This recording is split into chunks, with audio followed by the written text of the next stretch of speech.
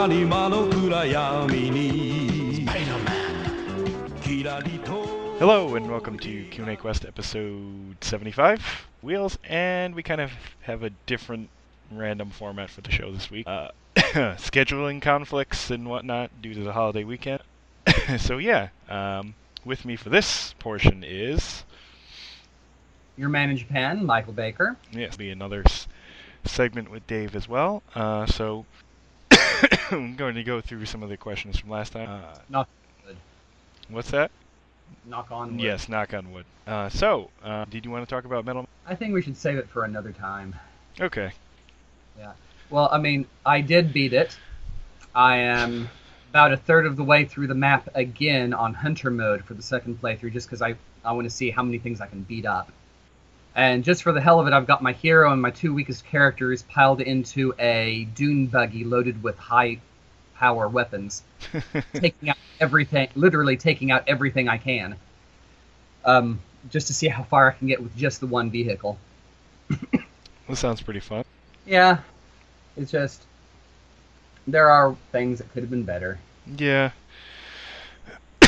Well, hopefully there's enough good in this game, at least, that people in the West will find out what makes the series so interesting. Oh yeah, I can hope at that. And maybe at least do better than the last entry that came over here. True. So, want to whinge a bit about Metal Saga? Sure.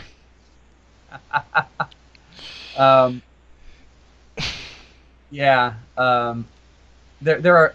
I mean, I wasn't sure I was ever going to do a review on Metal Saga, and when I did, it was specifically in the context of, here are all the things that this game did that were never repeated again in its series, and for good reason. And I'm happy to see that Metal Max Xeno at least does not actually repeat any of these mistakes. Like any good game of the series, it finds a whole new series of mistakes to make. But at least it will be an interesting experience to find out what they are this time. It's good. Excuse me. I'm looking forward to seeing what people think of it. And yeah. And I wish it was coming to... I really wish it was coming to the Switch as well, because then it definitely would have gotten some attention over here. But, I mean, people are still buying lots of niche games on the PS4, so... should do fine. Me, I've finally gotten back to playing more Alliance Alive, and have been making some progress, and... I think I got a little too cocky, because I was like, yeah, this game's a bit on the easy side. Did you hit the snow country? Not yet. I hit I hit a dungeon. I'm still in like the Fireland. Got like the duck robot thing. Traveled to this dungeon. Fought some water demons on the way to the boss in there, but still was feeling good. Didn't save anywhere. Did not save anywhere on my way to the boss. Got to the boss. Was like, okay, you know, this game is still relatively on the easier side. I'm a little low on SP, but you know, this is gonna be fine. It'll be fine. It's all fine. And got completely wrecked. Retried it a few times. No go. And finally had to resign the fact that I'd just thrown out about an hour of progress.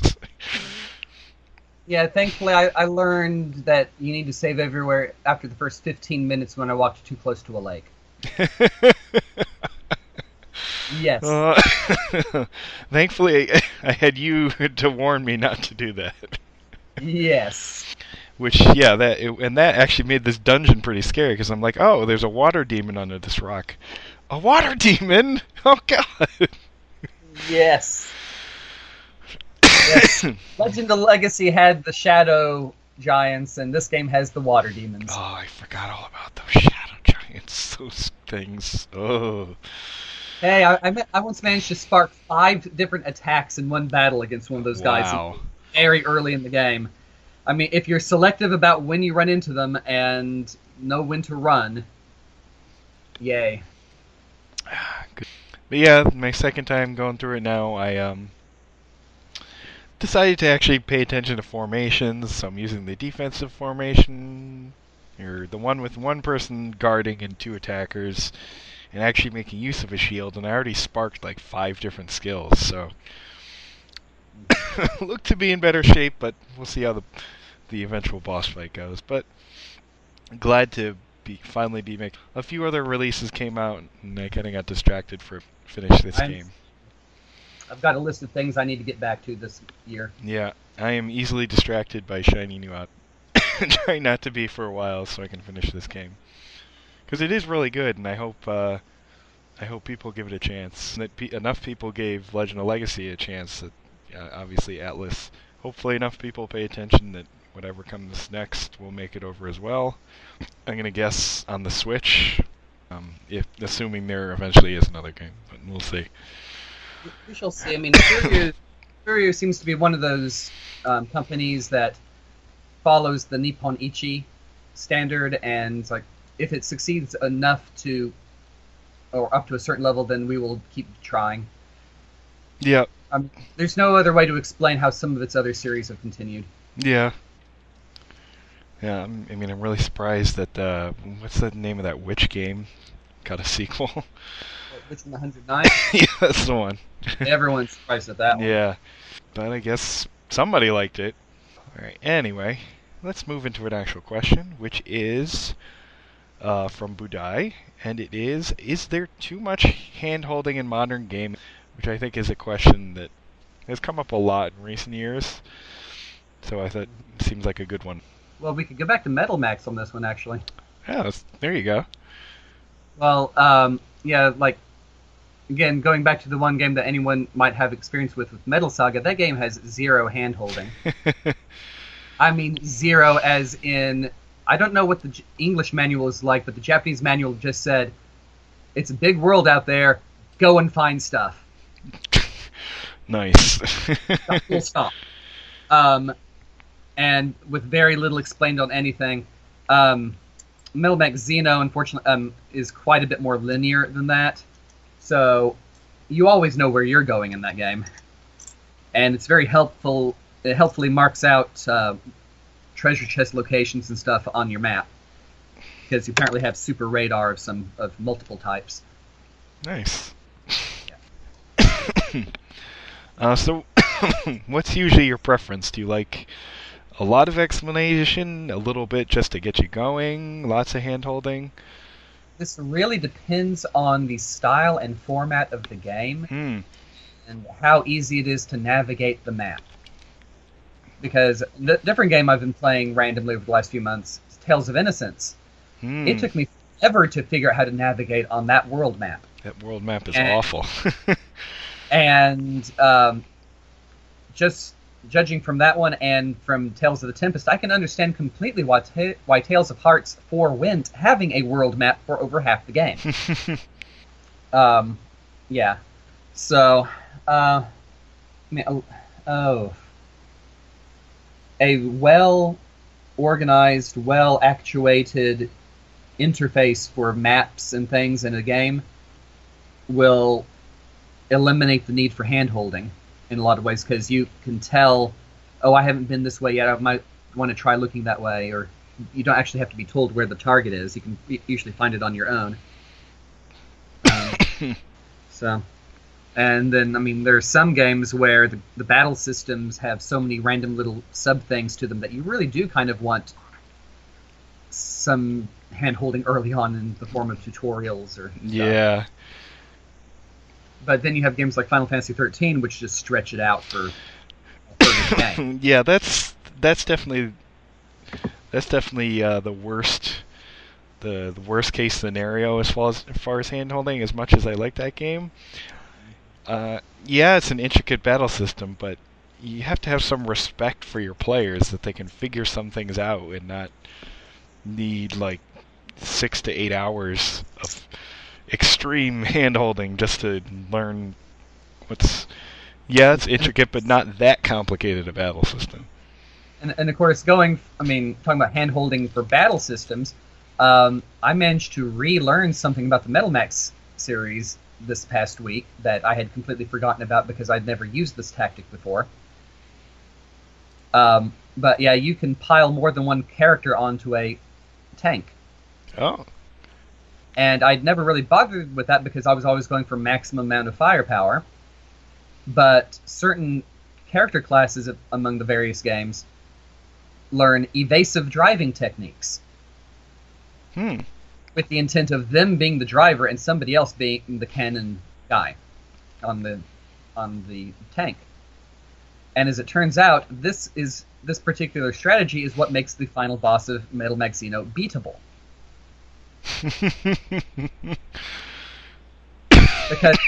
because you really do need at least 2 people with evasive driving to buy yourself about a dozen rounds of not getting hit much to survive the final boss of this game. Wow. So yeah, that was my reaction when I first Googled it last Saturday. It's like, okay, how can I beat this thing? And finding all the Japanese sites recommending single tank tactics, I'm like, single tank? Seriously? I haven't done this since Season of Steel, and that's because they made it mandatory in that game. So yeah. Yeah. That kind of happened to me with the original Etrian Odyssey, where the healer has some skill that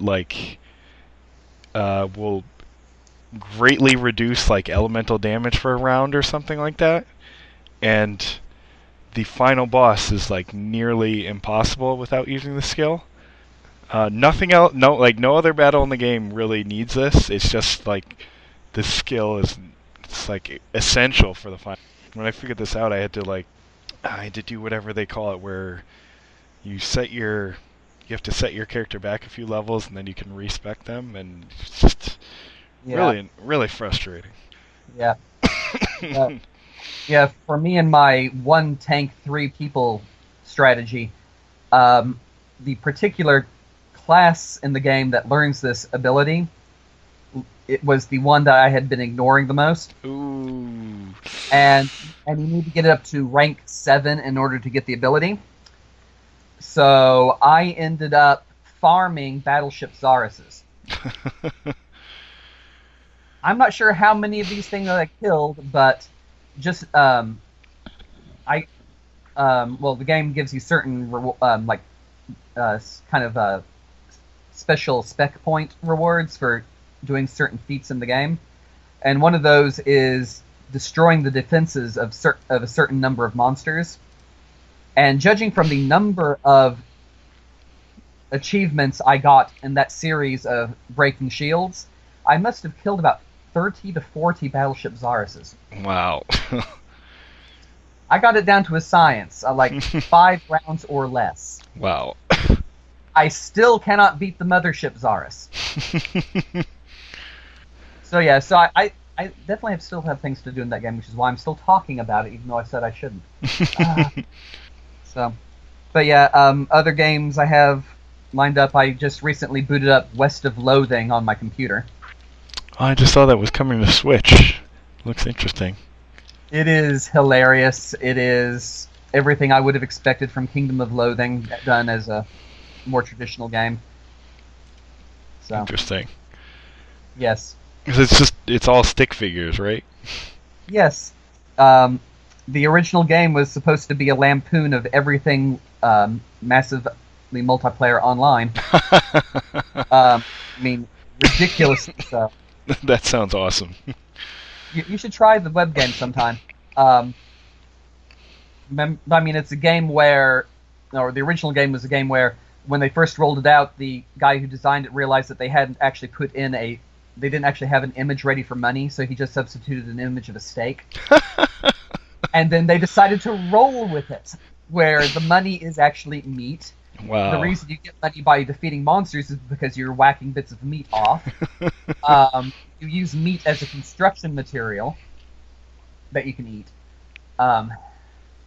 Yes. This sounds pretty hilarious and awesome. I need to check this out. Yes. And they decided to come up with 3 new classes for for West of Loathing. It's the game uses 3 basic stats called Muscle, Mysticism, and Moxie for dexterity. And in the internet game, they've got 2 classes per main stat. Mm-hmm. So for for your muscle guys, you have Seal Clubbers, who are muscles with Moxie as a secondary, and then you have Turtle Tamers, who are muscle with Mysticism as a secondary. Basically, the kind of shaman druid type. But for West of Loathing, you have Cow Punchers. What? Exactly. So, Wow. mastering the art of punching cows. Because this is very important, because the seminal event in West of Loathing that causes a lot of the bad stuff to be happening right now is an event called When the Cows Came Home. And we're talking about demonic bovines and smoke and toxic gas and everything. Wow. Yes.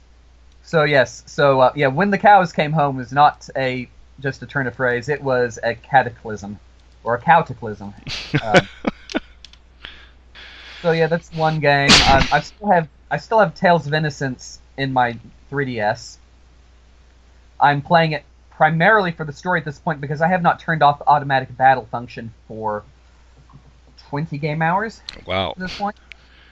It was just too annoying to deal with the very high encounter rate in that game when the controls are just off.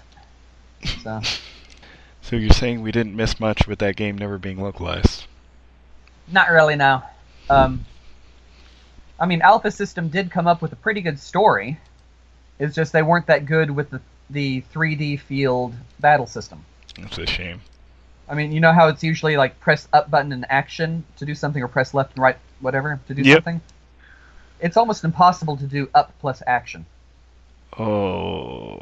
Yeah. I mean, you spend most of the time jumping.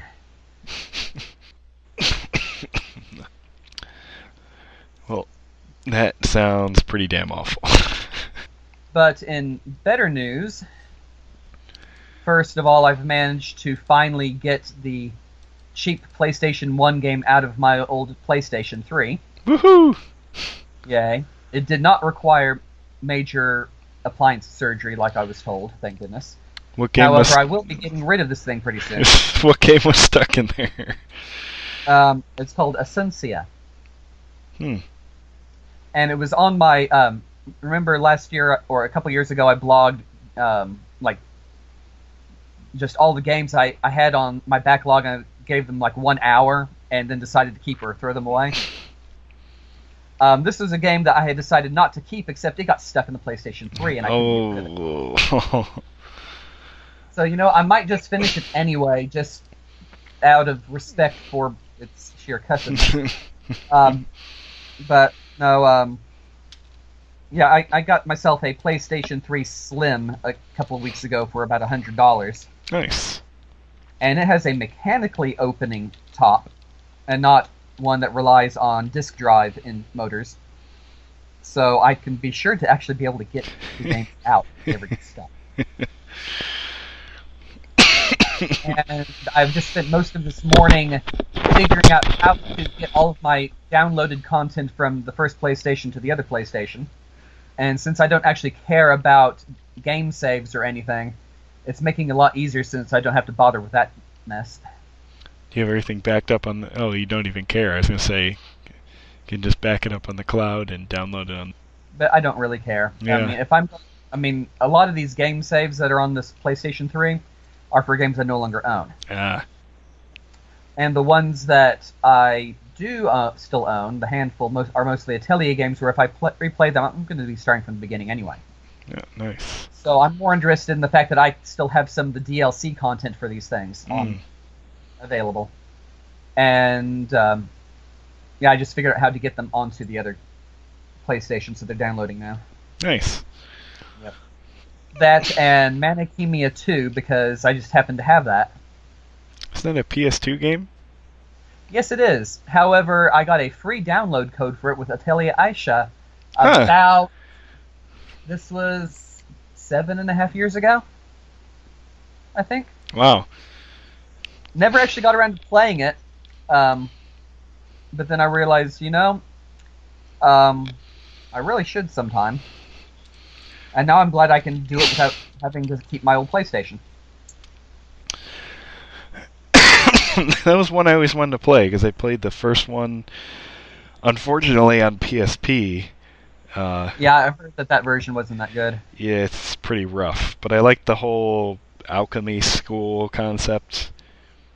It was pretty fun, and it looked like the sequel was better. I just never got around to it. We didn't get it on the PSN, so I would, as I don't turn the PS2 on. Well, I'll have to get around to that one at some time. So let me know if it's any good. Well, I mean, I won't be playing much of anything most of the time because, for the most part, my PlayStation spends its time in the back room. Yeah. Box. Just not enough. I don't really have a lot of free time with my personal time with my consoles. Yep. So I will be digging them out on random days. Today, luckily, I don't actually have any afternoon classes. I just had one class this morning, so I was able to just come back and do a lot of laundry and figure out what I'm doing with these things. Nice. Yep. Yeah, I've had to relegate a lot of my console time to what can I play in front of the kids, and would they enjoy watching me play it or playing it with me? Yep. I actually just fired up a game called Owlboy that my son enjoyed. Ah. It's a fun, like, retro-styled platforming-ish game that seems pretty cool. Yeah. Shall we jump to another question? Sure. And of course, I navigated away from the page. Seems a lot of games have come to an optimal control scheme that is very similar. Do you think this makes a lot of games feel the same? Not particularly. Yeah. I mean, yeah. Yeah. I think in a lot of cases, it's just like these button placements work the best. Like a good example would be obviously first-person shooters. You pick one of those up, generally the controls are all the same, and I don't think that necessarily makes them all feel the same because they can be pretty different. It's just a matter of there's been a lot of those, and they've been able to figure out what works best and just keep using it. So, you know, I think it's the whole old phrase, if it's not broke, don't fix it. Ergonomics. Yep. I think if games for you, Budai, are specifically feeling too similar, I don't think the controls are the reason. It's probably because they're just games that are doing a bunch of the same stuff. Yeah. I mean, I'm trying to think of some games that actually did something really strange with their control format when they were like a PlayStation game and they didn't have much choice in what controllers they had. Unlimited Saga? Huh? Unlimited Saga. Oh, please, I'm trying to forget. I'm trying to forget this other one, too. Pal Shinken Densetsu, where it was set up where you could actually play the game one-handed either way. That's weird. So you could rearrange the control schemes to make the L button, L and R buttons, or L1, L2 button, actually, that one didn't have L1. You can make it so that the game was completely playable one-handed. Either hand. And as I noted in the review, it just made it much easier to Google the YouTube videos while trying to play it. So, because there's a game that did a lot of things interesting, and most of them not well. Trying to think of anything with a weird control scheme. What keeps coming to mind that doesn't necessarily have a weird control scheme is Resonance of Fate. And I think that's just because that game does weird things that you wouldn't really expect. Like, it's essentially sort of turn-based strategy, but what you do is you set your characters off running in a direction and make them jump, and you have to, like, aim and select targets and stuff in real time as that's going on, and yeah, just just a weird game, not necessarily weird control scheme. Of course, I'm still thinking largely physical control schemes, so anything with Switch probably counts. Yeah. Especially anything with the let's see, what's the right word for this? Cardboard punk. The cardboard punk materials. Yeah. Yep. Because you can get some really interesting control schemes out of those things. Oh, yeah. You know what's... can't believe I didn't think of this. Anything with the Vita and the rear touchscreen always feels very weird. Yeah. Trying to think of a good. I haven't actually played any games that made use of the rear touchscreen No? yet. I've seen some like weird uses of it. Some are simple, like there's like I think 2 different panes on the back or something, so they would use that for just like 2 extra buttons, essentially. But there was something else, I can't remember what the game was, where you had to like control something by moving your finger around on the rear plate of the Vita. I can't remember what game it was, but it's just really weird. Now, I know the Monster Monpiece games all did stuff like that. Oh yeah, that's that. I haven't tried any of them. I haven't tried it either, but I know you would have to like put one finger on the touch screen and one finger on the back and like move your fingers along both of them. Yeah. To like open up a pack or something. Gravity Rush had a somewhat weird thing. Just to do like a sliding mechanic, you had to put like both thumbs on like 2 different corners of the touch screen, and just not really. Yeah, and so there we give one of the bigger issues with trying to do something like this. You have to realize that most gamers will just look at it and go, "What the hell are you thinking?" Yeah. I mean, okay, different oddities. Sigma Harmonix and Sword World 2. The only DS games I own where you have to hold the DS or horizontal side sticks. And they're really fun. You just have to get used to it. Yeah. And I don't think that control scheme was used on any US released DS games. I think it only comes up in like parts of Bowser's Inside Story and the Brain Age games. I think that's it. I mean, it was always more common for some of the light novel type visual novel games. Yeah.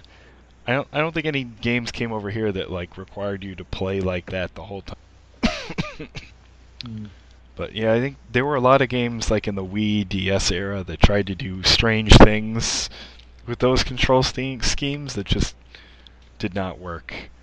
One of them that sort of worked, but still it was just weird, was The World Ends With You. Mm-hmm. Which, with the top controls and the bottom controls. Yeah, so you had to control a character on the top screen with the D-pad, and then you controlled the other character on the touch screen with the stylus. And that's just a little too busy. Yeah, too busy. I actually liked the battle scheme and own tablet port they did of that game, because they basically took the other character and made it like just another action you do. Regular Corsica, I think it works a bit. But then that also works a bit better because it's kind of a better touchscreen anyway. So, and the Wii did lots of weird things, which you'd think would, which you'd think would be, well, you're doing motions and that should be more intuitive, but not so much most of the time. But yeah, you can at least see why Nintendo games would end up with some of the weirder control schemes, because Nintendo consoles and platforms tend to have fun with that kind of thing. Yeah, 2 varying results, but I certainly admire them trying at least. But but that's that's the thing here. You look at all the complaints people had about all the weird control schemes, and that brings it back to, if it ain't broke, why fix it? Oh, excuse me. Especially on the more traditional controllers, we've had, since like the DualShock, we've had that sort of controller for a while now, and I think pretty much things have been figured out really well. So, all right, you want to do one more question? Sure. All right. What do you think of status effects? Hard to balance them. Very few games can make them useful, and not overpowered. Shin Megami Tensei comes to mind. Depends on the game. It depends on the depends on the status ailments. Yeah. But I would be willing to say that I don't think any Final Fantasy ever really did it well. No, since the beginning they've seemed to just be throwaway things in battle for the most part. I mean, there's a few cases where they were done well, but even then, it's like, okay, this one is done well in this game, but most of them are just pointless. And I think, and like the fact that you had to poison the final boss of Final Fantasy 13 in order to win. yeah, Was so counterintuitive by that point. Yep. Because nobody ever expected poison to really be worth anything. Yep. The one status ailment I thought was really cool, but was in a game I hated, was in Final Fantasy 13-2. They had a status ailment where when you get hit by a certain kind of damage, it reduces your max HP, which I think is nasty and requires you to kind of change up what might be your normal strategy, because you can't just grind out a battle, because eventually you're just going to run out of hit points. Like, even if you have a ton of healing items, there were healing items that could cure this ailment, but they were, if I remember correctly, a little bit rarer. So, and Final Fantasy 15 kind of used this a bit as well, where your character's max HP would also go down over the course of battle, and you'd have to use specific items to kind of kick it back up. So, and of course, Legend of Legacy and Alliance Alive did that in lieu of life points. Yes, and I really like that in there as well. Of course, one of my favorites in recent history was from Crypt of the Necrodancer. Another game I need to play. Yeah, that's one of the few. That's about the only game I know of that has deafness as a status ailment. Does it turn off the music? It dampens it down to really, really low levels for a few seconds. Wow. Yeah. But yet you get hit with that every time you smack a banshee. Ooh. Yeah. And among other things, yeah. That's pretty cool, though. I like when there's a status ailment that really kind of just fits like that. And then, of course, inevitably coming back to Metal Max, actually, Metal Max Xena didn't have this, but most of the games in the series had acid as a status ailment. Specifically on tanks. But occasionally on people. Yeah. And so you needed special alkali spray in order to neutralize it. But yeah, so you could have weapons that shot acid. There was, I know in Metal Max 4 there was a specialized cannon that shot cement rounds. And if you managed to peg an enemy with one of those, its evasion rate went down massively, which made it a major strategy point for several bosses. Nice. Yeah. Stuff like that. Yeah. Thinking of some of the ones in the Dark Souls series, which are predictably quite brutal. Yeah. I'm remembering a horror story from old World of Warcraft. Is that where there was a status ailment that turned into a world plague or something like that? Yes. It was supposed to be confined to this one boss. Oh yeah.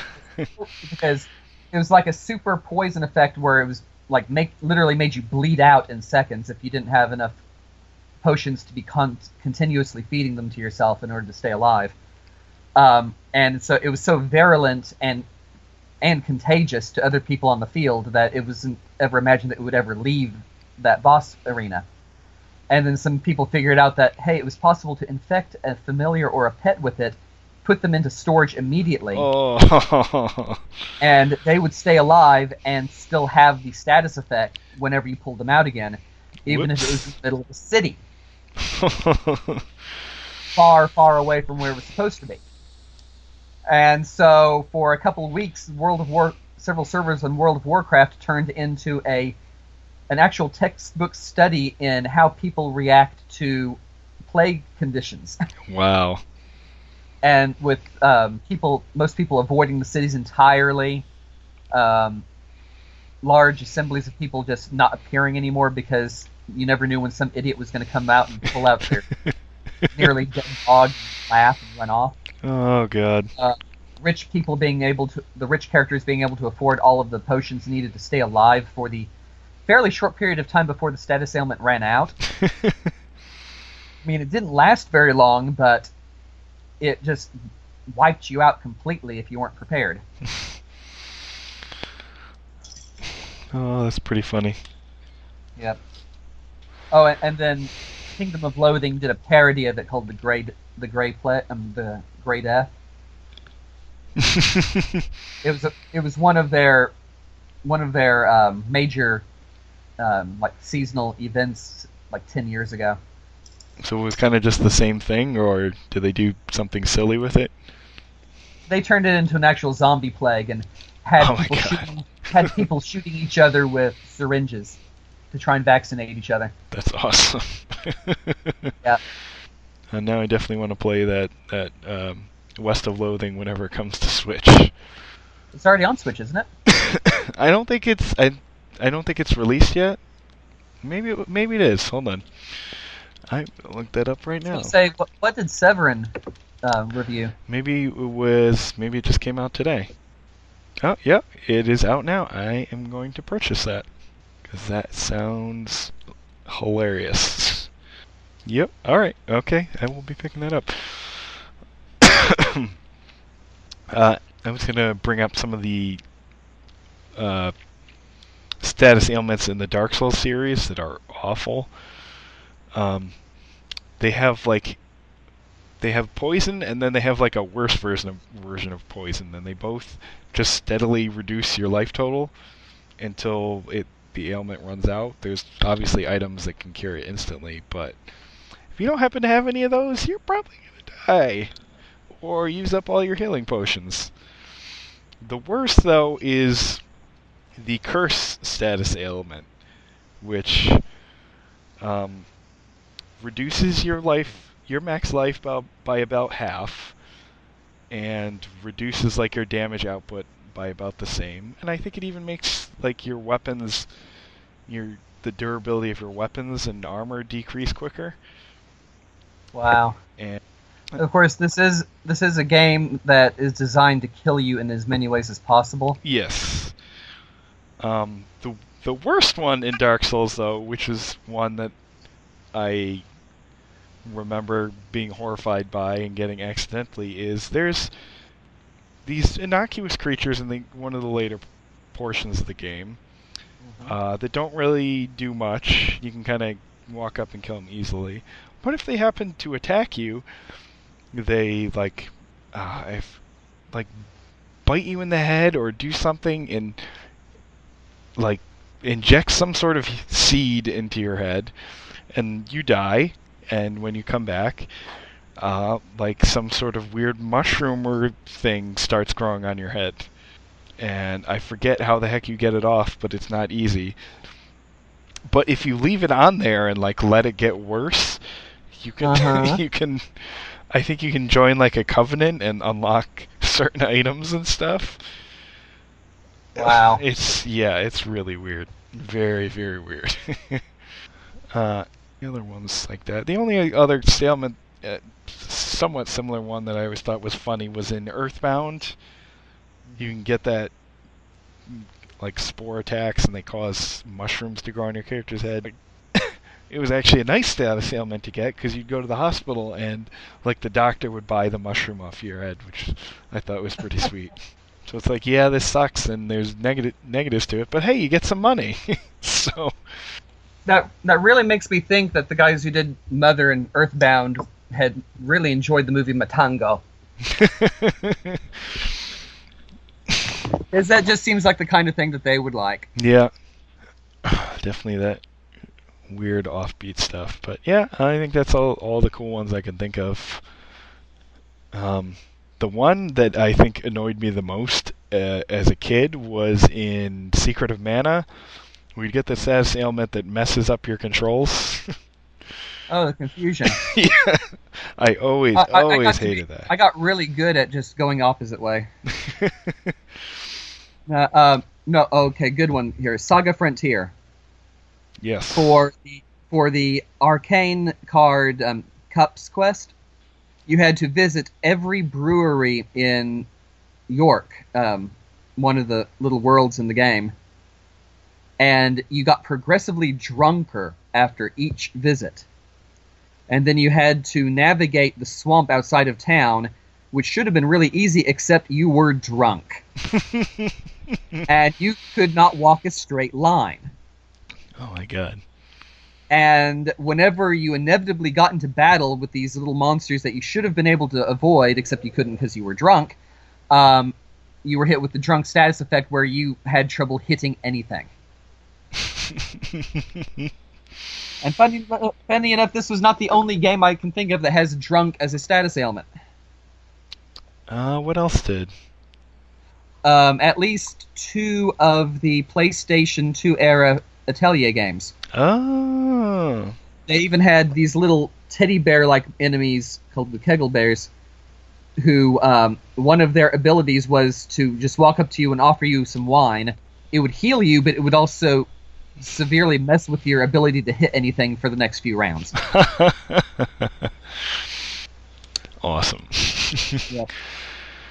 And yeah, there's the true reason why we never got Atelier Violet in English. It's because not just because of the drinking in battle, but the fact that there was one event where getting a particular character to join you involved getting into a drinking contest, and Violet is canonically underage. Ooh. I mean, she's 16 in the game, and actually, she's not actually in the drinking contest. Somebody else loses a drinking contest against this other lady, or at least they regularly do. They keep challenging her to drinking contests, and they finally bring in this carrot-based liqueur that the lady just refuses to drink because she thinks it smells awful, but Violet loves everything involving carrots.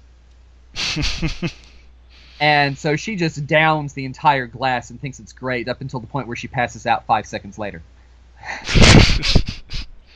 So yeah. Underage drinking.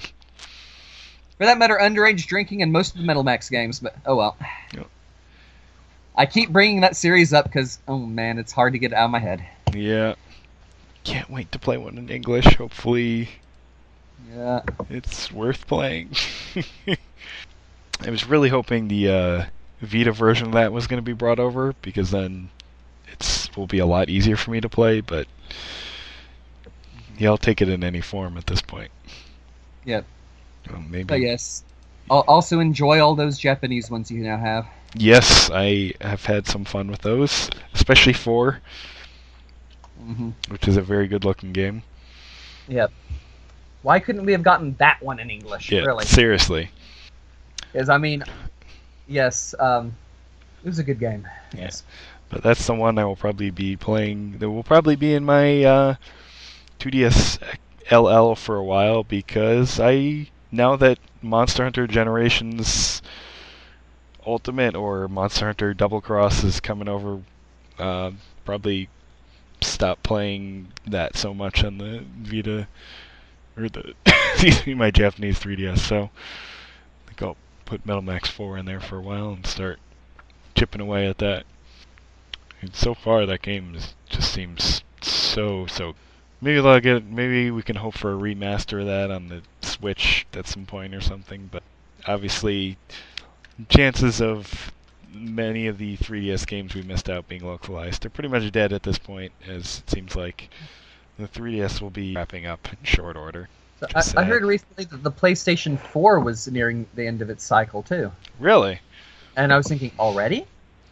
And yeah, that seems too soon. Okay, let's see.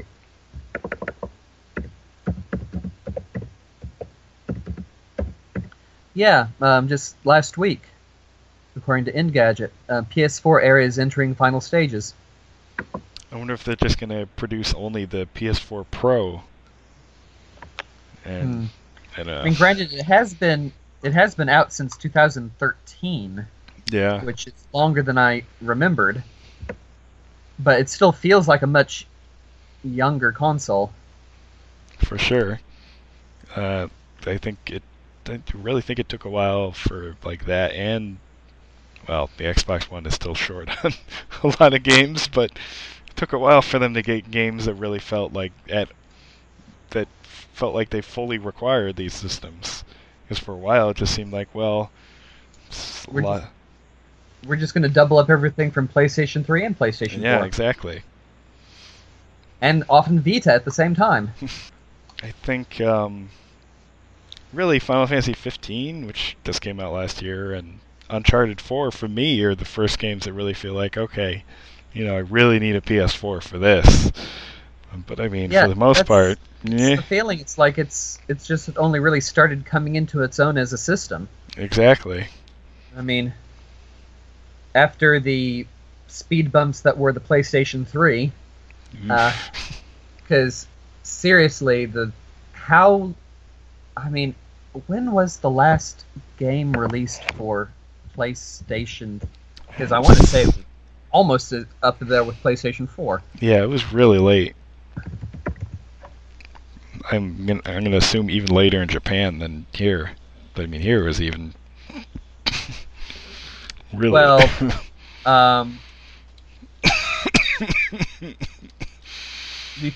the most likely final retail release for PlayStation 2 was Pro Evolution Soccer 2014 in February 2014, which is about what I was thinking. Back when I was still tracking release dates and sales for Japandemonium, the last PlayStation 2 game I remember was one of the Final Fantasy XI expansions. Wow. That's still sold well enough on PlayStation 2 to actually make it onto the sales rankings for 2 weeks in a row. Wow. Yeah. That's pretty crazy. Yeah. And I don't think we're going to see that for the poor PS3. Yeah. So, I mean, PlayStation 2 was still getting releases up to the release of the PlayStation 4 and a little after.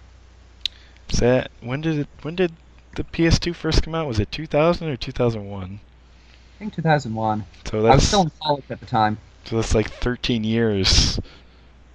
Yeah, 9 official. Yeah. But yeah, very little after 2011. Yeah. But I mean, even 2011 seems pretty late. Yeah. And love derivative games, lots of soccer games. Yeah. SmackDown, Madden, baseball again, Major League Baseball, NBA. Yeah. Pro Evolution Soccer. Yeah, it was definitely in the... Yeah, it definitely stopped having anything really major by about 2010 or so. Yeah, that's still a really good run. Yeah, it was doing all of the iterative, the iterative series. There we go, Manichemia 2: Fall of Alchemy, released 2009 in America. It was 2008 in Japan, so it was towards the end there. Well, okay, the earliest PS2 games I've found are like 2000 in Japan, so it must be 2000. Damn. Whereas the PS3 seemed to almost as soon as the PS4 came out, it seemed to like just start dropping off the face of the planet. Yep. Wow. List of PlayStation 2 games. Care to guess how many there are? 1,200? You're off by a few. You've got the correct number of digits.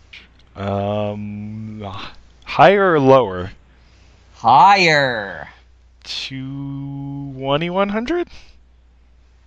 A little higher. 2,200? Quoting from Wikipedia, there are currently 2,519 games on this list. Oh, okay. That's a library?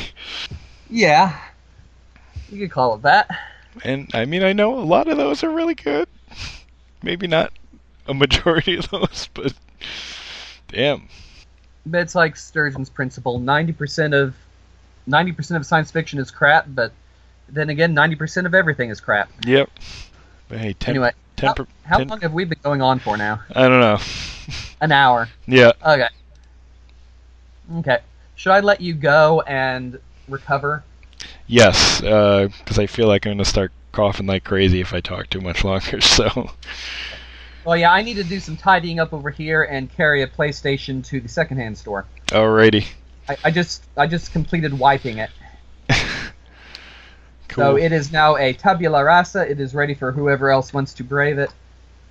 And I've got all of my downloaded content on my new slimline PlayStation 3. Sweet. Yep. Eventually, I'm going to get Persona 5 for this thing. As soon as the second-hand price drops below $40. Seriously, the resale price on that is ridiculously high. Well, everyone seems to love it. It hasn't grabbed me yet, but it's certainly worth playing at least. Yep. Still holding out hope for a portable Switch version. Come on, Atlas. Give it to me. Give it. Give it to me. Alright, anyway, I will let you go. And for listeners, we will be back with the second segment shortly. Yep.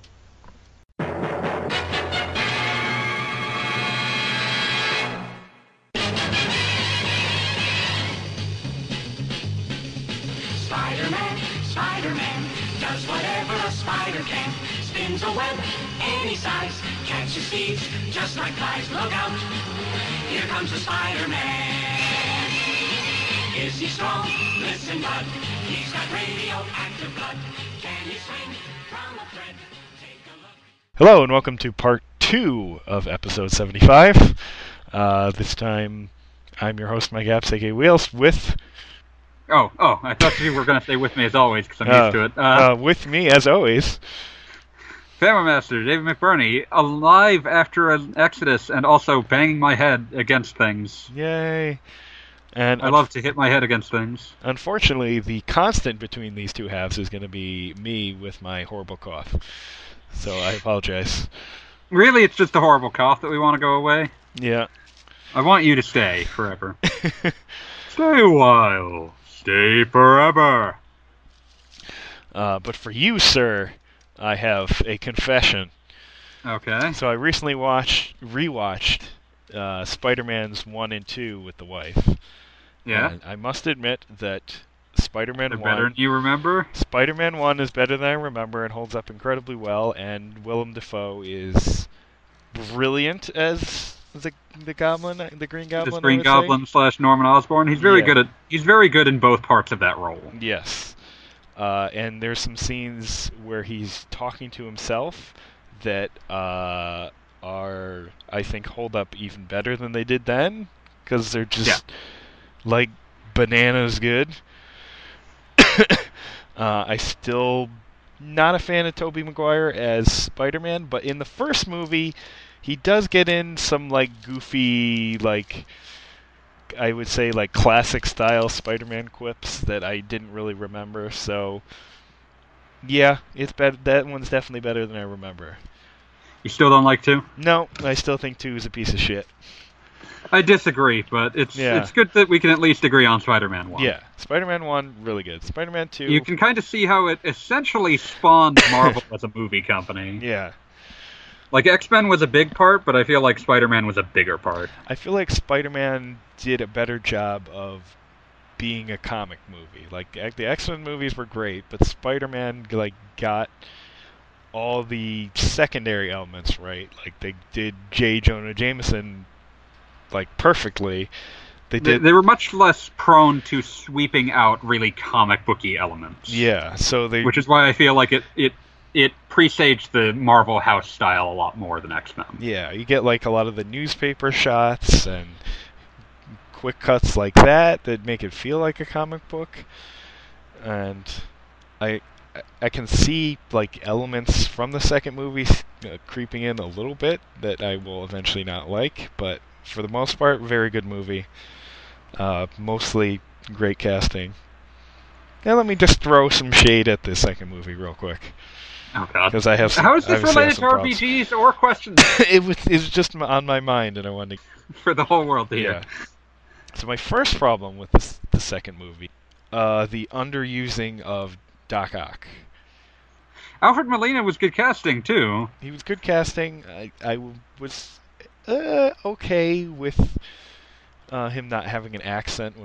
I think it's okay for him to not imitate that precisely. I can understand it being jarring. But I think he's underused. Like it's very much an like he exists to facilitate Peter Parker introspection. He is Right. not the core of the film. And that's problem number 2. I absolutely hate the Peter Parker introspection acts. I really, really hate it. It just I understand that as you are a fan of Goofball Spider-Man. Yeah, it's not just that. It's just I don't think it was done well. I think it was really, really boring, and it kind of, I was fine with like the webs being part of his superpowers and not being like web cartridges. That was fine. Whatever. In the second movie, it bothered me a lot more. Because of the whole aspect, like, oh, he's sad and now his powers aren't working anymore. It just Deeply sad boy. Yeah, I didn't like it. I didn't like it. Didn't work for me. And the problem number 3 is Harry, who, I think he was great in the first movie, and in this movie, I just think he's really annoying because it seems like every time he's near Peter, he has to say something like, "Oh, how's your web friend doing?" How's your pal Spider-Man? And he says it in like the same like semi-insidious way every time, and it's just really annoying. Can you tell that we're setting up for a third movie that's going to have a 3-script car crash? Yeah. So, I mean, not the worst thing, just many slow-born. I'm always sad because I feel like there is a really good movie buried inside of Spider-Man 3's like car crash of scripts, and it's just if like the studio and the director could agree on what villains were going to be there, would have helped a lot. I think it needed to be Venom. I disagree, but we've had this discussion many times. Okay, well, here's the thing. I'm totally fine with Sandman. I think he's a great villain. I think the storyline for Sandman that ended up in that movie, I don't know if that's what was like this whole, this was the guy that really the way I always interpreted that, and I think this elevates the movie a bit to interpret it this way, is that he isn't. He's just the one that, like, because of like varying like imbalances in Peter's psyche, like he just like there's nothing that really proves it other than like 1 or 2 lines late in the film. And that feels to me like it could essentially be reshoot. But essentially, to me, it's just Peter is on such a vendetta that he like is sure that, this is the actual guy. It wasn't the guy I tracked down before. It's this guy. Yeah. And I think that would work better, and that's how I choose to interpret it. Yeah. As far as the Venom bit, what's his face as Venom is really awful. Get what his frickin' name is. That's Topher something? Topher Grace. Topher Grace.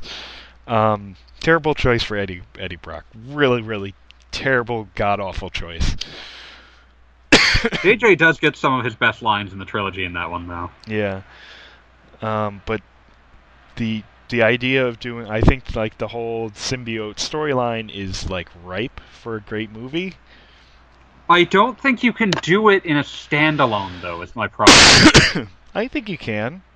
Like, there's so much here. Like, the problem is, in part, that you would have to have Eddie Brock showing up before Spider-Man, before Venom. Yeah, I would agree with that. Eddie Brock would have to be... It would have to be a sequel to a Spider-Man movie, and Eddie Brock would already have to be an established character, for sure. Like the MCU could do this. Yeah, absolutely. But I don't think that the Raimi trilogy, which, however else you want to put it, is a much more personal sort of like, this is what Raimi thinks of as Spider-Man, and it's got his particular mix of kitsch and like camp and like his idea of superheroics and what's funny action and that sort of thing. All of that is very Raimi thumbprint. And I don't know that mixes with Venom. At least, like, he's evidently not interested in the villain, which is another big problem. Yeah. Yeah, that's a problem.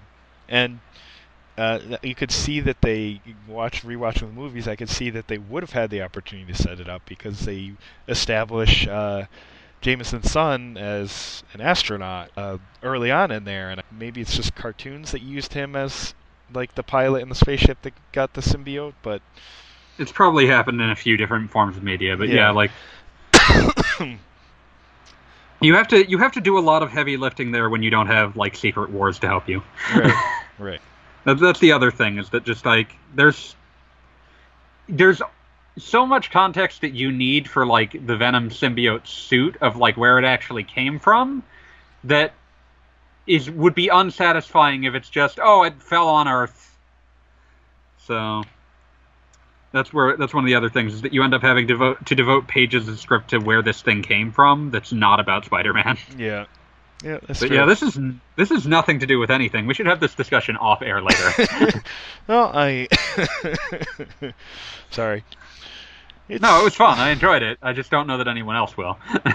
I think they will. I think we've randomly mentioned this. We have, but that doesn't mean that they enjoyed it. Okay. You're not going to edit it out. It's fine. Nope, no way. So to kind of reel it back in. So how about that PS4 Spider-Man? Not actually an RPG, but it has RPG elements, I'm sure. I would really love a more superhero RPGs, especially a Spider-Man RPG. Because I think you can do like kind of the comic book style where you have different storylines you go and meander through and kind of level up your character as you go through. And I think there's a cool game you can have there that Spider-Man Web of Shadows on Xbox 360 and PS3 is a surprisingly good game that tackles this slightly. Yeah, I've been meaning to go back to some of those Activision Spider-Man games, especially Shattered Dimensions. Web of Shadows is the one that's fun to me, because that one has, somehow they went full on, like, what's popular in 2008? Oh, I know, morality systems? Ooh. That are represented by red suit and black suit. Interesting. It has a level up system for combos. You've got, like, it has good swinging mechanics. Like, it's kind of buggy, but I think it's one of the more ambitious and interesting Spider-Man games that they put together. But it also has one of my favorite stupid boss fights in a video game ever, which is that, like, because the black suits reappeared and there's, like, a giant symbiote army. Oh, there's also a lot of just, like, obscure Marvel characters. Well, not obscure, but, like, kind of second-tier Marvel characters in there. You get, like, the first area is, like, you're hanging out with Luke Cage. And then the second, like, as you go further, it's like, oh, Moon Knight came to check in on you, I guess, because that seemed important. But the other thing about it is that you have a fight with Wolverine, because Wolverine's, like, there's a bunch of symbiotes out, and also you've been seen in the black suit. I need to see if, like, you're going nuts or something. And his boss fight every so often gets interrupted by him asking you Spider-Man trivia questions that take the form of like QTEs, where like you have to quip back at him what the answer is. And one of them, like some of them got really obscure, because like at one point there's one where if you get it wrong, and like you take extra damage if you get these questions wrong. If you get this wrong, then Spider-Man just complains that this information is not even on his Wikipedia page, which at the time it was not. Oh, that's awesome. Yeah, Web of Shadows was an underappreciated, like, real attempt at doing something interesting with the Spider-Man license. I'll have to check that out. Probably not backwards compatible, so I'll probably have to go find the PS3 version. Yeah, it's real cheap nowadays, though. Yeah. But yeah, the only, like, real RPG-ish superhero games we've gotten is the Ultimate Alliance and X-Men Legends games, which... They're very Diablo-esque. Yeah, a series I really miss. They came back on PC a few years ago, but they didn't actually make a new one. They just re-released them. The closest I've seen come to it is actually, which doesn't have RPG elements, but would be Lego Marvel Superheroes 2. Yeah. Which sort of follows the same sort of structure and is absolutely simplified, hilarious. beat 'em up, nice, simple stages. Yep. Real deep cuts. Part of the issue is that, like, we don't get licensed games on a console scale anymore. Like, they basically don't happen. Yep. Like, there's the Lego games, and then there's an army of just awful mobile things that none of us has ever touched and are barely aware exist. Yep. And I would rather actually not they exist. Whatever Eidos Montreal is working on is our last gasp of, like, an actual big-budget licensed superhero game. Well, here's hoping. Yeah. But let's jump right into an actual question. Yeah, you're the one that knows what questions we're bringing up this time, because I know that you guys answered some in Part A. We did. So this is one we did do in Part A, but I want to do again and maybe hear my important opinion. We'll approach it from some different venues. Is where is it? We're professionals. Here it is. Is there too much hand-holding in modern gaming or not enough? We kind of, Gaijin, approach this a lot in terms of like map navigation and like finding your way around a game. So I think there's some other avenues we could talk about with this question. Like philosophically, like I'm gonna preface this by saying that I hate the phrase hand-holding. Yeah. Like as a general rule, like because the phrase "doesn't hold your hand" has become this very like gatekeepery way of saying like, oh, this is a video game for people who play video games and don't mind sitting around wondering what the hell they're doing. But like I understand, given the source of the question, that this was not meant in that fashion. So I want to clarify that I don't mean any aggression to you, Budai.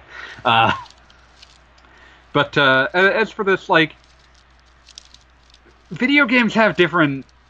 Like every game has a different objective, and a lot of them is get the player to the end, and like facilitate that in a way that's as natural as you can get away with. But bearing in mind that everyone processes information differently. So you have to, like, when a game sits you down and tells you, like, this is what every stat block does, or this is, like, these are the nuances of what this attack does, or, like, here's, like, let me test you to make sure that you can do this repeatedly. Like, all of these things exist in part because you hand them off to like various like spot checks and testers and people who've never played games, and you observe and try to extrapolate from where everyone screws up. Sorry, this is me pontificating already. No, it's okay. Pontificate away. But in general, like I feel there's this tendency for people who play a lot of games to be upset that the game is explaining things to them that they can already intuit because they understand the language that games communicate in. And there is that sort of unwritten like way that video games communicate. You see it a lot when people are praising game design of like, oh, well, if you press buttons here, you'll note that your character animates this way to indicate that this won't work or that this is working. And all of these little things that are designed to convey information to players via sound cues or visual cues or all these other things. And like all those are true, but they all rely on a vocabulary that a lot of players might not know because they didn't play games that use that vocabulary, or like this is their first stab at a new genre, their first stab at games in general. Like there's all of these different X factors, and it can be nice for developers to try to find ways to let you skip out on tutorials you obviously already understand. But like there's also just situations where, like, especially with complex mechanics, where you just can't explain things. You just can't expect players to intuit the core of a mechanic just by forcing them to use it. There will be nuances of the mechanics that you need to be able to know that the player understands to build aspects around them that you're just going to have to sit down and tell them about. Sorry, I've got a lot of opinions on this and semi-related questions that I'm probably rapidly oscillating between. No, that's fine. But yeah, like there's a lot of the way that video games. I don't think that there's. To go back to the actual core of the question, is there too much or not enough? It depends on your game's objective. I mean, like there's obviously like an audience for games that very specifically don't explain things to you. Like, I mean, the resurgence of games like Dark Souls and, you know, anything else that's built around giving the player limited information and asking them to extrapolate the rest, it shows that there is very much a market for the idea of exploration, not necessarily of environments, but of mechanic and aesthetic. And in those senses, like, those games are coming back. If you want that kind of experience, you have a lot of ways to get it now. Certainly a lot more than you used to, say, 10 years ago. I don't think that things have swung all the way to the other direction, because, I mean, every game that is designed to sell as many copies as possible across, like, a broader spectrum, like, any given, like, AAA game or Nintendo game or anything like that will have, at the very least, optional tutorials that explain every single mechanic that the game expects a player to know to complete it. Even if it doesn't mean to 100% complete it, but at least to get from point A to point Z, and not have a situation where they sit down, experiment for, like, have to waste their time for an hour trying to work out the precise movement technique that the game never explained to them, and then get pissed off at the end because it's just like, how was I supposed to know that? To put it another way, anytime that you play a game and think, how was I supposed to know that? That was a developer assuming that you had figured something out. Here's a good example. You can get through Dark Souls, the first one, and this is, I think, a point of criticism for one point in this game, without jumping, without even knowing how to jump. But it's such an unintuitive action. Like, it doesn't have its own button, and the button combo that produces it is baffling. Yeah, and there is a boss that requires you to jump to defeat it. So if you went through the whole game, and perfectly understandable that you never used it, I mean, sure, there's a couple of places where a jump is useful, but since you've never had to do it, or like even places that you have to get, like side areas that you can't get to without jumping, but it's like, you might see those areas, but you would assume you just didn't figure out how to get to them. Right, and I mean, there is an instruction early on in the game that tells you how to use it, but if you never actually do, or just forget... Or even just miss the instruction, you can absolutely just walk past it. Yeah. You can get yourself in a lot of trouble, and it is required that you beat it. To reach deep into your history, I believe that boss is the reason that Dark Souls did not score a 5 when you reviewed it.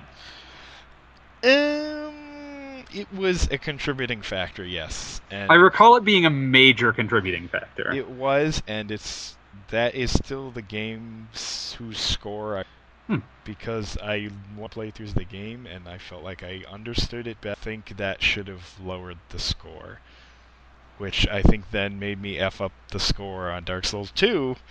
So it's just as an overcorrection. Yes, it's just a cluster. Oh, well. But we all have things that we regret. I mean, but they're both really good games, so it's all fine in the end. You can't go wrong. Pick up the remaster when it comes out for whatever. Like, if it's already out for the platform you prefer, do that. Yeah, I got it on PS4. I'll get it again on Switch. I'll be grabbing the Switch version. The other thing I was going to say on this topic is I think developers in general have gotten a lot better at teaching people and putting in tutorials. Like, one of the complaints of some of the recent Zelda games, which I don't think are completely invalid, are that they spend too much time on tutorials and teaching how to do things. This is other people, this is not me saying that, because I don't necessarily agree with that. You can hear my claws coming out. Yes. No, this is not me saying that. I know, I'm just saying, like, you're clarifying that because you can hear what I'm trying to do. Yes. All that said, I think Breath of Souls found a happy middle ground at teaching people, but not doing it. Did you just call it Breath Souls? I don't know what the hell did I just called it. You just called it Breath Souls. I really like, actually. Breath of the Wild, I think, does a good job at finding a middle ground at teaching players, but not, like, angering the tutorials, I guess would be the best way. It's one of those things. It's an interesting question. There's a lot between here and there. Yeah, it's hard to do. It also depends on the needs of the game. Yeah, like there's a lot of times people like sort of avoid this answer. Like, they might give it, but they don't, for example, print it, just by virtue of the fact that it's really unsatisfying to say, because it's almost always the case.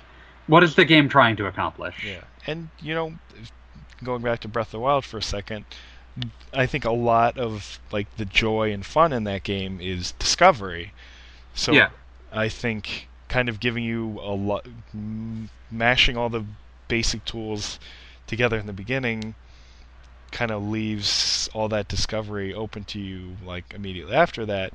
Whereas I don't necessarily think that should be the approach for every single Zelda going forward, because that wouldn't have worked in a game like I'm blank on the last Zelda game's name. Skyward Sword. Because I love that game. That would not have worked in Skyward Sword because you don't get all the mechanics right away. Let's even contextualize this further back. Like, if you go back to something like, I'm gonna like briefly travel through the series. Ocarina of Time. Its tutorial is essentially the entire first dungeon, because that is going to be your primary. The thing that you don't know how to play in 1998 is a 3D Zelda game's dungeons. Everything else isn't urgent enough to worry about. You'll figure it out. The dungeons are going to be what you're going to have difficulty working out. So that first dungeon is thrown at you immediately to teach you how a Zelda dungeon works in 3D.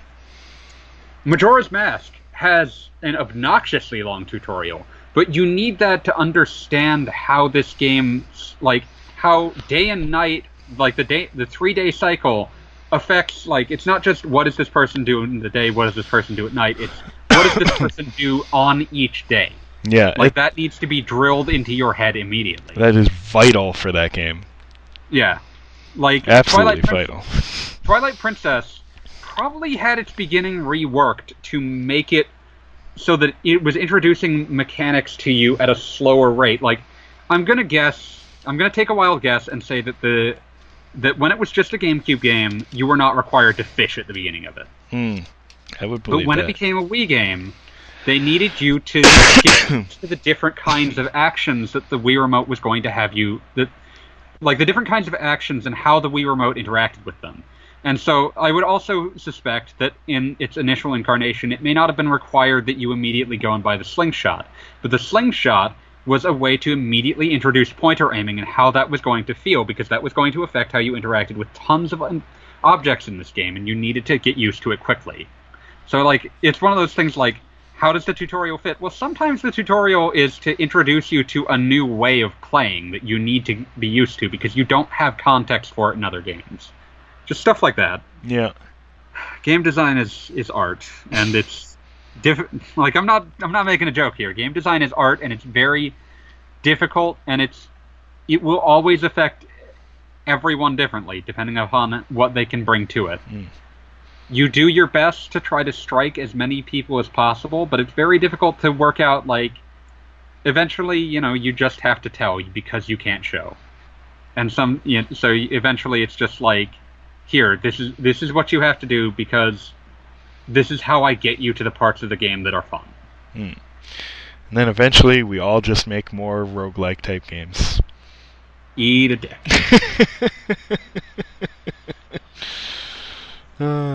As we all know, I despise roguelikes conceptually with every fiber of my being. There's so many different varieties now. And there are even some that I like, but there are so many that it's just like, no, make a level. I hate you, make a level. Oh, it is making a level for you randomly as you go. Don't make the machine make a level. Make a level. This is how Skynet is going to be formed. Skynet is going to be formed from like 5 million games of Spelunky, and it's going to realize that it's accidentally made the same one and question its meaning in life. The two people accidentally play the same seed of virtual hide-glide. That is when Skynet will be formed. Yeah, I bet you didn't know that there are like 1 million possible random seeds for the overworld of virtual hide-glide. Ugh. Alright, let's move on to another question. Do you feel the complete game over is a valuable or outdated mechanic? I always found it interesting. Games like Dragon Quest never had a complete game over mechanic. We're going to end up on the same spot here. Oh yeah, it's true. To defend. Roguelikes. But it's also just like, it's very different. Like, what does a complete game over mean in a lot of these? Do you mean like you are forced to retreat to a prior save? Losing progress, I would say. Because, like, that's one of those things where, like, a lot of games will have game overs that, like, you'll lose some progress and then you won't lose others. I mean, like, one of the things that I've occasionally batted around the idea of is that Dark Souls is the Dragon Quest of hard games. Yeah. Like, Dark Souls, no matter what it does to you, outside of very specific circumstances like being cursed, the worst it can ever do to you is send you back to a bonfire. Yep. Like, it very specifically puts you in a situation where it's nearly impossible. Like, it's not so much as 2, where even your weapons get repaired when you go to a bonfire, but given the rate of weapon degradation in Dark Souls 1, that barely matters to begin with. Yes, true. But, like... well, 2 also reduces your max HP to a point. Like, to a 2 point. Compensates that mechanic. I can't remember if weapon degradation exists at all in 3. I think 3 might restore your weapons at bonfires as well. Yeah, who cares about 3, though? 3 is a good game. You need to play it properly. I tried. It just doesn't... We'll have this discussion later. Yeah, okay. It just doesn't jive with me. I think you should give it another shot with clear eyes. I tried. I got pretty far. I believe in you. Something just feels off about them. I freaking love it. In any case, I did restart Bloodborne with a different class and started in... Or not different class, different weapon. Yeah, a different weapon is basically a different class. Yeah. The moral of the story is the whip sucks. I love the threaded cane. I was god-awful with it, I guess. Yeah, like, it depends on your playstyle. Yeah. But, like, as for hard game overs, like... I think that people consider a hard game over as, like, it's easy to associate that with inherent difficulty. Because it is something that is telling you, like, you screwed up so bad, you have to go back. Yeah. But at the same time, like, you know, I feel like what's falling out of favor is how far you have to go back is an arbitrary save point placed an arbitrary point before the area you died. Right. I think because Oh, good. I was going to say, I think before it was kind of just like, you know, that's what we all do, and I think eventually developers started to realize it's not the way we should do it for every single game. Well, it's also just that, like, the prevalence of autosaves really changed the way that this worked. Right. Like, this is one of those things where the game is holding your hand. It's saying, don't worry about saving, I have that. Yeah. I'll save for you, and I'll probably save a lot more often than you ever would manually. And, like, that is a game mechanically holding your hand. It's saying, no, I got this. You just focus on the game. And it's easy to not think of it that way, because it's just like, oh, that's just convenience. But that's a lot of what hand-holding is. It's convenience. It's saying, the thing that you would be spending your time on is not the gameplay. It's not what I want you to spend your time on. Go do this. And so, like, when it takes a mechanic out of your hands and says, no, I do the saving here, that's it saying, like, here's where the gameplay is, not here. Right. And so, cool. Like, yeah. And, like, that's why these hard game overs have, like, even though they haven't necessarily gotten particularly rare, they feel rarer, because, like, a lot of games are auto-saving, like, every time you enter a new room. And so suddenly it doesn't even feel like a game over when you die, because you're not spat back. And I feel like a lot of games that use the hard game over now it's like more an element of the gameplay than like just something they do to be traditional or anything like that. Like, yeah, thinking of the Etrian Odyssey games, which, especially depending on your difficulty, may not do this, but in general, the game over in that is used as like kind of a risk-reward thing. Like, you're exploring a dungeon and you have to consider, do I keep going further? Do I have enough resources to keep going further? Should I head back to town?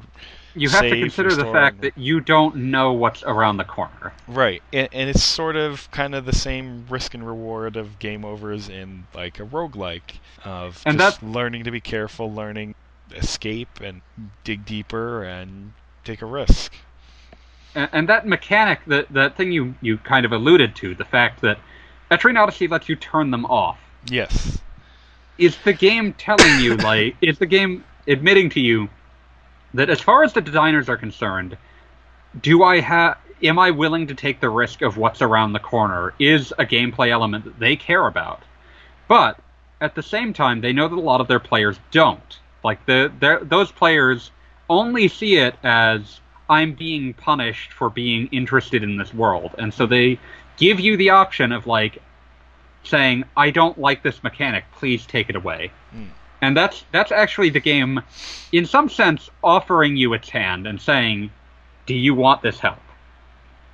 And it's one of those things where, like, it's important to think about the psychology of what is the player being offered when this, like, what is the player being told when they get a game over?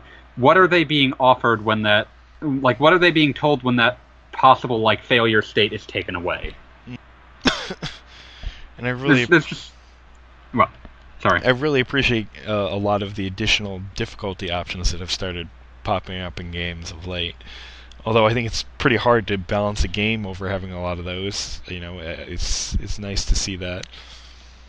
Because, you know... okay. And, you know, for people that do like difficult games, I think you can make the case that there's a lot of games that are too easy if that's kind of your style and don't give you the option to make it harder. So I really appreciate when games let you do that, but, you know, not everyone likes that, so I think developers should be focusing on the people that they're probably the minority. I've brought up the Wizardry 4 story before. If you're interested, go look up the history of Wizardry 4. It's hilarious and a little bit tragic. But it's one of the first, like, market research, like, real-time market research on what happens when you make a game for the hardest of the hardcore. But, like, I feel like the increase of, like, I feel like games are generally getting slightly better at having granular difficulty changes, where it's not just, like, in general, video games have typically had a difficulty setting, or even if they're feeling a little ambitious, a difficulty slider that's, like, that affects everything. The idea that a player who wants easy combat, wants easier puzzles, wants easier inventory management, all of these things must be bundled together as the same thing. And as time has gone by, I feel like developers have gotten better at the idea that, like, actually players who want one aspect of the game easy might want the other part harder, because that's what they came here for. So, like, you can look back at, like, Silent Hill 2 and 3, and some of the later ones have differing difficulty levels for action and puzzles. And so, like, a player that came to the game to try to essentially, because they wanted to, like, have to explore these environments for clues, but didn't really want to get in fights, could set the difficulty the action difficulty to easy, but the puzzle difficulty to hard, and have a much harder time trying to solve these really, like, off-the-wall bizarre puzzles. But, like, you know, it gives them the option of, is that the experience they wish to pursue? And, like, I feel like games are getting better at that. One thing that I saw, that I've just started playing, Bloodstained: Curse of the Moon. If you'd like Castlevania 3 style games, this is very good. I wholeheartedly recommend it. It's $10. It's on everything. Pick it up.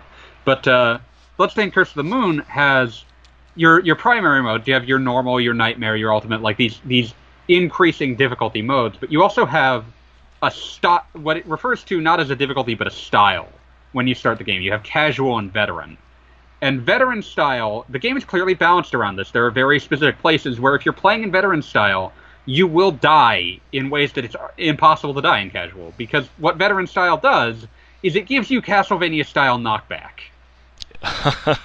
That's so what that does. You get hit, and you get knocked, like, you get thrown back about a block or two, and that can toss you into pits. There are enemies very specifically designed to, on veteran, toss you into pits. And casual mode doesn't do that, because some people just get frustrated, because, like, because that kind of, like, I need to plan this jump such that the enemy cannot possibly hit me with a projectile while I'm in mid-jump and can't defend myself. For some players, that's interesting, because it produces a very methodical style of platforming. For other players, it's really obnoxious, because it's like, I'd already committed to that jump. There was nothing I could do to fix that. And the game understands that these two kinds of difficulty are not married to each other and don't have to be treated the same way. And I think that that's a very good thing, because, like, I could see someone playing through this game on, like, Nightmare Mode. Nightmare Mode is really hard. regardless of which difficulty you're on. And I could see someone playing through the game on Nightmare Casual mode because that produces the kind of challenge they enjoy. I think that it's very good that we are getting better, like, designers are getting better at designing around the idea of, like, okay, design different kinds of difficulty. I remember hearing that the game Celeste has a lot of options for how to approach its difficulty. I need to play that. It's a quote-unquote Masocore platformer that's been out on a few things, but I know it's on Switch and is apparently very good. But it apparently has a lot of options for ways to change your difficulty that are not interlocked. Yeah. Or one that I don't necessarily like as a game that has a lot of this is Bravely Default. Yeah. Which lets you tweak lots of different things. Some not necessarily related to difficulty, but like tweak the random encounter rate, which isn't like difficulty specific, but can change your experience drastically. Well, I mean, like, the encounter rate is part of your difficulty balancing, but it's a more subtle part because it's usually entirely in the developer's hands. Right. But yeah, that's a great example of just, like, you know, giving the and in some cases in some ways, you can give the player too much, in the sense that, like, suddenly they have all of these sliders that affect all of these things in a really granular fashion, in such a way that they might have difficulty parsing between all of these how to produce a play experience that they actually want, given all the options they've been given. That's the other side of this coin. If you mess around with the cheat shop in a Disgaea game and don't really know what you're doing, yeah, that could probably... Sucks to be you. Yeah, it could be very bad. But yeah, like, this is a fascinating thing. There's I could be talking about this for hours, because there's so many ways to approach this, and, like, we haven't even touched... We have spoken entirely as though difficulty is approached in a game as a static concept. And a lot of games use adaptive, which is an entire different kettle of fish. Like, oh, you've died on this section like 15 times. We're gonna, like, this enemy spawn, this is not happening, because it's obviously, like, you're not learning from it, and you're obviously not having fun. Like in Dark Souls 2, if you kill an enemy a number of times, which suggests, well, not necessarily, but generally suggests that you implies are being that wrecked. you have mastered whatever challenge that like, it's not just that you're being wrecked, but also whatever that enemy is, it's not the thing doing the wrecking. Right. And that produces its own problems, because, like, a player who really is truly awful at the game could put themselves in a situation where they have unbalanced the soul economy. Yes, that's true. That's very true. It's a very hypothetical situation. You'd have to be truly despicably terrible at the game. But at the same time, it's still a thing that exists. Like, that could happen to a person, and it's concerning. But, sorry. No, it's okay. I love this subject, by the way. It's a really interesting subject. Yeah, like, we're kind of approaching every aspect of, like, difficulty, tutorials, game overs. Like, we've touched on all of these without ever gliding to a complete stop anywhere. We do one last question before we wrap this up? Yeah, let's do one more. I got a bit more in me. I often see people argue about which is better, science, sci-fi Final Fantasy, or medieval. While certain titles, like the first three, probably tended a little more toward traditional fantasy, the series has always been a combination of both to me. Final Fantasy IV and its towers is one of my favorites. I mean, Final Fantasy I has a floating castle that looks like it's floating out in space. Final Fantasy I involves time travel. Yeah, it's true. They almost never touched that again. They got real leery about that, except for, like, FF8, which was a much weirder form of time travel. Yeah. Time compression. Personal seeds. Hey, buddy, have we talked about what SEED stands for? Remember, what does it stand for? The game doesn't say it. It only appears in, like, an Ultimania. I looked this up, and I've been enchanted by it ever since. What does it stand for? SEED is an awful acronym. It stands for Specialist Lesson, Elegant Man, Elite Danger Zone. What the hell? Okay. That's a thing. It made me so happy. It was the dumbest thing ever. Like, I remember looking at it and wondering, what does this stand for? They never elucidate it. And then it's like, oh, 20 years later, here's the frickin' snippet from an Ultimania guide where it's just spelled out in English. Specialist lesson, elegant man, elite danger zone. Oh. But yeah, they never really touched time travel again. Yeah. Like, they always, at the very least, have airships, which puts them a little further in the fantasy tech tree than most pure fantasy does. Yeah, but I mean, the great thing about Final Fantasy to me is it can always be whatever the heck it wants to be, for the most part. It can even combine the two. I mean, like, look at, like, FF7 is the poster boy for, like, here's a bunch of sci-fi stuff. But the game very clearly draws a deliberate contrast between the futuristic, like, cyberpunk dystopia of Midgar with all of the, like, pastoral, here's just a town. It barely even knows what a machine is. Like, you have the developed parts of the world that are, like, Midgar and Junon and those places, and then you have, like, Calm or... Like, that... I love one of the things that I think makes FF7 memorable to me is the diversity of areas. Like, you'll get... You wouldn't get Casa del Sol and Utai in the same game in prior games. Right. It just wasn't... It just didn't happen. Well, 6, I think, was approaching that, but not to they don't have the space to do it. Like, they don't have the tile sets to do it. They probably wanted to. Yeah, like, 7... A lot of 7 is them making good on ideas that they clearly have in 6 that they can't nail because they just don't have enough space. Right. But yeah, that's, that's the great thing about Final Fantasy to me is they've been able to jump around to all different kinds of things and still manage to make it feel familiar, even though, like, straight fantasy, sci-fi, whatever they want to do. It never feels rote. Right. It always feels like Final Fantasy. Like, you look at 15, which uses, like, a lot of real world very modernist fantasy. Yeah. And it still very much feels like a Final Fantasy game. And it followed up, like, 13, which is, like, as techno-future as Final Fantasy gets. Yeah. Especially with the gods that are basically machines. Yeah. Man, I freaking love 15, by the way. Its ending really did something to me, though. I'm not sure what that means, whether that's good or bad. I was not expecting, spoiler alert, anything that brutal. Like, just... Yeah, I've heard the end. I've heard. I haven't been able to finish it because, again, I'm trapped in VR goggles. It's quite bleak. Yeah, so I've heard. I've heard that they may make some slight revisements to aspects of it with the next round of DLC, so I guess we'll see what happens. Do you want any spoilers or no spoilers? No spoilers. Okay. I think I know what you're referring to with quite bleak. Yeah. But yeah, I appreciate Final Fantasy's capacity to jump from era to era, but still try to keep, like, a general Final Fantasy-ness to it, and to intermix these sci-fi and these fantasy elements in differing proportions, because, like, the initial question brings up FF4, which has the lunar whale and everything to do with the moon late in the game. It's just like, what the hell is this doing here?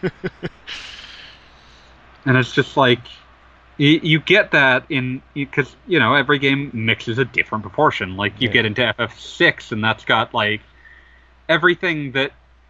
It's a normal town that has... It's normal towns that have had, like, arbitrary amounts of steampunk just grafted onto them, oftentimes very obviously late in life. Yeah. I mean, you've got 12, which I think is definitely fantasy-focused, but then you've got, like, basically Star Wars battles. Yeah, like, various parts. What's interesting is also how much it shows that fantasy and science fiction are moods as much as they are, like, actual like, settings. Like, Final Fantasy XII is very fantasy-focused. It's very, like, fantasy novel politicking, but then there's also just all this there's all this Star Wars in it, but it still feels essentially fantasy because of where it places its emphasis on. Yeah. Whereas something like FF7, which has again, to draw back to that, has tons of, like, this area is very fantasy and very, like, it has so much of its plot is preoccupied with nature. But because of the fact that it's contrasting nature with technology so much, it becomes inherently more sci-fi, even though it has all of these pastoral fantasy elements. Yeah. It's great. I love this. I missed having these. I missed having this on Monday. I'm glad to have these discussions again. More of the story. Final Fantasy is awesome. Yeah. And I'm glad. Even the Final Fantasies I hate are probably awesome. Yeah. Just you go mod your Gilgamesh card into 10 Unholy Wars and go kill a mega weapon. You have fun, kids. Why do I remember what the Gilgamesh card modifies into in Evan? You go play your time compression filled 8 if that's what makes you happy. You go curse all seeds. I'm gonna be over here throwing rocks at the window and playing Saga Frontier. Speaking of video games that have a schizophrenic relationship between fantasy and sci-fi. Good old Saga Frontier. That game is crazy pants in terms of how it puts those things together. And Saga, as kind of an outgrowth of Final Fantasy, is not at all wedded to whether it's fantasy or sci-fi, but it always feels more fantasy than Final Fantasy, even at it, even when it has robots in it, because it's never focused on technology. Yeah. And I'm feeling like the Alliance Alive feeling like that as well. Yeah. Because that's good. It's definitely super fantasy focused. In a good way. Yeah, no, I am quite enjoying Alliance Alive. Me too. I finally had some time to put into it. Enjoyed playing through the opening dungeons and seeing, like, places where it's like, maybe I shouldn't arbitrarily kill a monster that's not trying to kill me. Feel like the game will probably punish me in some fashion for that later. Quite possible. Guess what it does. I did get to give a goblin an antidote, though. That was good. Nice. Also, pro Alliance live tip: don't walk near water. Don't ask. Don't ask why. Just don't do it. You will see the second you see the animation of what's lurking near the water, you're like, oh no, I do not need this in my life. So I'm at a dungeon now where you actually have to fight some of those, and oh god. I'm given to understand that eventually, like, it's to your benefit to essentially chase those things down because they drop things, I guess, but. Yeah, they are quite brutal if you aren't expecting that. They are absolutely not a thing that, like, the first time you see one in, like, a dungeon, the game basically pauses, like, speaking of hand-holding, the game pauses and says, no, don't fight this. Yeah. And because if it didn't, it would just be awful. It would be the worst. Even though the game gives it, like, it does try to visually communicate, maybe don't touch this guy, he's kind of a dick. Mm-hmm. Like, it gives them these special animations that makes them look terrifying. And then, but, like, it's very important that, like, some players aren't going to be that quick on the uptake, and they're going to get attacked, and they're going to hate the fact that they got arbitrarily killed. Yeah. Legend of Legacy had a similar sort of thing, where it had, like, some weird giants that would stomp your face. But yeah, not as interesting, I think, as, oh god, there's a body of water that I have to walk. Hopefully people are buying that game, because assuming they make another thing, I want it over here, damn it. And unfortunately, I have not played much more of Strange Journey Redux, because I'm having trouble forcing my way through the boring early parts. I played through Strange Journey again, like, 3 years ago, and I don't think I'm ready to play that game again. I don't know that I'll ever be ready to play Sector Eridanus again, or... What's H? I remember there being one that was like Phases of the Moon, and that nearly destroyed my life. Oh god. Yeah, I think I'm just gonna use this opportunity to play Shin Megami Tensei 4 or Apocalypse. That's a good game. Yeah. Loved 4, so more 4 sounds good to me. Yeah. It's got a lot of good stuff in it. I appreciate it. I appreciate some of the things that it does with, like, some of the weird bits of mythology it drags in, and in general, focusing on a conflict you don't often see in SMT games as like a main conflict. They're generally very preoccupied with Judeo-Christian sort of lore like that, and that is important in SMT for Apocalypse, but it has a lot more for other like pantheons to do. Excellent. Look forward to that then. But we should probably wrap this show up before I start coughing again, so send us your questions in the usual places, on the comments on the episode, on the forums. I usually put a link in for the forum thread where you can leave your questions. I think we've only gotten one there so far, but that's okay. Feel free to use it. We'll continue to check it regardless. Yes, and the questions from this episode will take a bit to get to because we actually have more. We have a backlog now. And by the time you hear this episode, we may have already recorded the next episode because of said scheduling conflicts, which I mentioned in part 1. So, yeah. But yes, get us your questions. We'll get to them. We obviously love answering them. And, you don't always have to leave questions. You can just say, hey, I'm playing this now, and I find these things interesting about it. like we obviously do a lot.